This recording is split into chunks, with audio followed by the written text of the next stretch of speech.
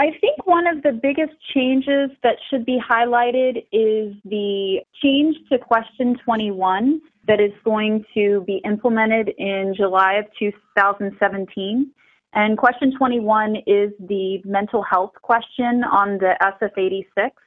And Clapper signed on November 16th, 2016, a new directive essentially stating that we don't need to be as invasive as we were in terms of questioning people on their mental health status.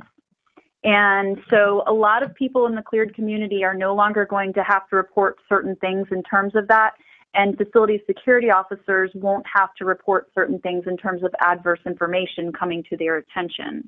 So right now, as of July 2017, they're only going to have to report mental health issues if they've been declared mentally incompetent by a court or administrative agency, if they've been ordered to consult with a mental health professional by a court or administrative agency, if they've been hospitalized for a mental health condition, if they've been diagnosed by a physician or other health professional with specifically listed diagnoses. So they're not looking at necessarily at PTSD or anxiety or depression. They're mainly looking for schizophrenia and things like that, which would actually have an impact to national security.